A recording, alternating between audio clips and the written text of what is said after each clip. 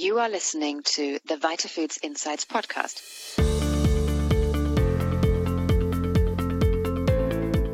Join us as we explore the key issues and emerging trends affecting the global health and nutrition industry, helping businesses make informed decisions and drive change.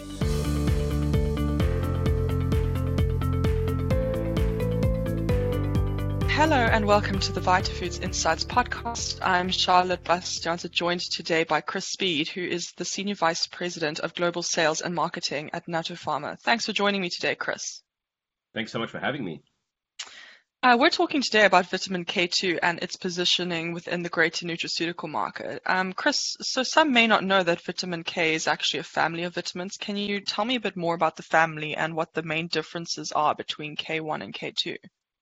Yeah, so too many people assume that K2 does the same thing as K1.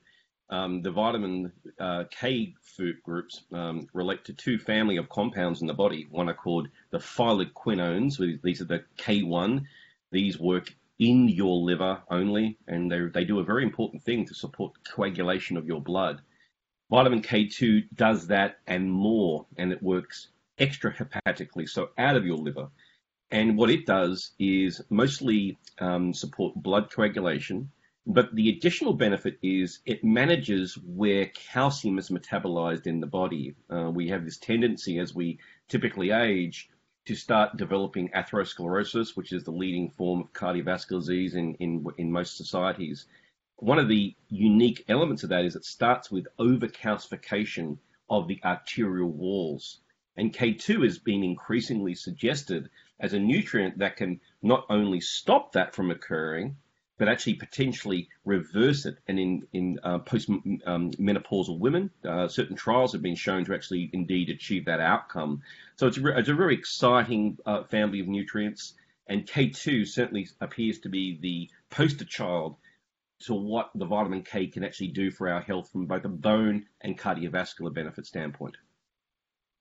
I think it's so interesting to understand the functions of K1 and K2 and their individual support.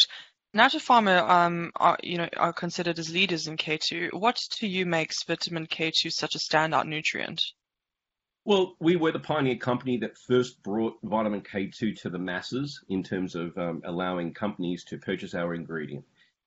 We are the only vitamin K2 provider and manufacturer that actually brings the product to market that's actually been shown in 19 plus human clinically validated models and trials to show the benefits that we know vitamin K2 can provide.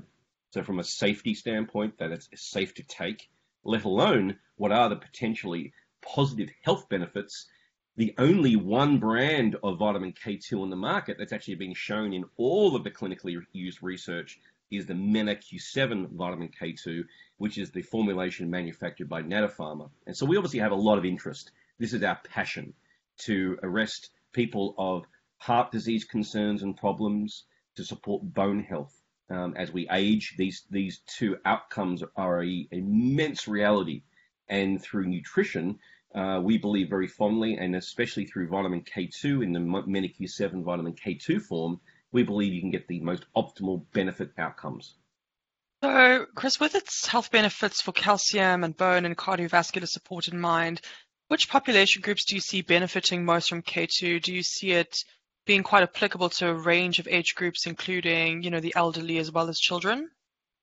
Great question, smart question. And the reality with most chronic diseases in our age is what you did in your formative years as children is extremely important, and vitamin K2 is definitely no exception.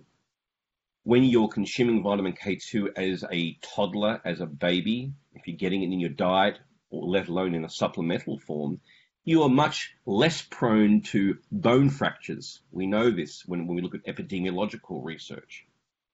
When you start to age, then we start to worry about osteoporosis and atherosclerosis. And there's no reason why we should assume that age is synonymous with atherosclerosis, hardening and blockage of arteries, and osteoporosis, which is weakening of your bones.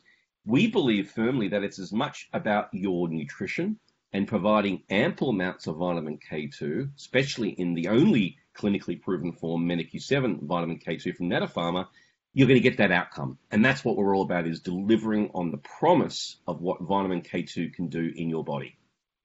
Great, Chris. And I'd be quite interested to hear from you why you think formulators and brands would be interested to include K2 in their products. I know your product is MENQ7 K2. And I'd also like to hear where you're seeing a lot of success in terms of delivery format. Are these supplements still being given in pill and tableting form? We know consumers are moving away from that. Are you seeing K2 adapted in gummies or liquids or anything like that? We certainly do. We have a lot of interest from key players in the gummy, emulsified type industries, because we know people want to taste things that are good, that are more like a fortified beverage, more like a fortified product than a supplement per se. So we definitely get a lot of interest. It still remains that bone health is the main suggestion as to why you'd want to take vitamin K2. But we believe that the compelling research that we've already laid out for the entire global marketplace, and this is something that we very proudly present only as the only organization doing it, it's going to start to mount even greater evidence around the cardiovascular outcomes. So more and more companies are now talking about arterial health, cardiovascular integrity, why a poor metabolism of calcium results in these disastrous health outcomes. And so we really are very, very proud to be providing that nutrient. And we believe that with the increased interest from formulators who want to be cutting edge, the companies that are purchasing our ingredient now are those early adopters. They are the smartest brands because they're jumping on the opportunity, because they're seeing that the science isn't just marketing hype. It's not just me saying, hey, listen, I sell vitamin K2. I'm manipulating the science to benefit. It is inevitably the outcome that if you take the only proven vitamin K2, you're increasing your chances of getting the outcome you're after. And not many women nor men would want to have improved bone benefits as they age. Most people would. Hip fractures cost our society millions of dollars. And then you talk about the number one cause of death, heart disease. Well, most of us would be doing everything we can, we hope, to eat certain nutrients, eat whole food structures that actually support our cardiovascular outcomes. So we do have a lot of interest from those early adopters in the formulation space for the natural ingredient area. And we're looking forward to actually getting into food and beverages, because that's really where the masses can benefit from the benefit of vitamin K2 as opposed to vitamin K1. I think the bone and joint health and the greater healthy aging markets are really performing so strongly at the moment, and great to hear from you that you see K2 moving into the food space. Where is the vitamin K2 category heading in the future, in your opinion? And where do you think the commercial opportunity is going to lie for businesses that are really interested in introducing more K2 to their brands? As a dietitian, nutritional scientist who's obsessed about nutrition and health outcomes, I do not know of an ingredient, maybe next to omega-3s, that has been shown to drive such positive health outcomes. And that research, it's the understanding of exactly what vitamin K does as a category. I want to stand next to my competitors saying that we're selling a nutrient that really compels people to better outcomes. We are the only validated vitamin K2 in the entire global marketplace to say that. But I would be remiss if I was not to acknowledge that we as an industry need to start supporting a recommended daily intake of vitamin K2. We need governments, we need dietary guidelines globally to start acknowledging that vitamin K2 is a part of the vitamin K family, but provides additional benefits that would have massive impacts from a public health standpoint. And it's us as an organization, as a category, with our competitors, working shoulder to shoulder with public policy holders, healthcare policy holders, and people that manipulate and force what our dietary guidelines are to say the correct thing about vitamin K2. And as that improves, education and awareness, and then people will start to see, where is my vitamin K2 in my beverage? Where is vitamin K2 in my food? Because none of us are really getting enough vitamin K2 because it's found in foods that are quite simply not in the palate of most Western diets. There's something I'd be interested to ask you about is where you see the role of government health bodies intervening with not just K2, but dietary supplements in general. Do you think there's more of a need for governmental bodies to become a bit more involved in regulating, our dietary supplement intake? My engagement with most government groups, FDA, etc., is that they're actually very open.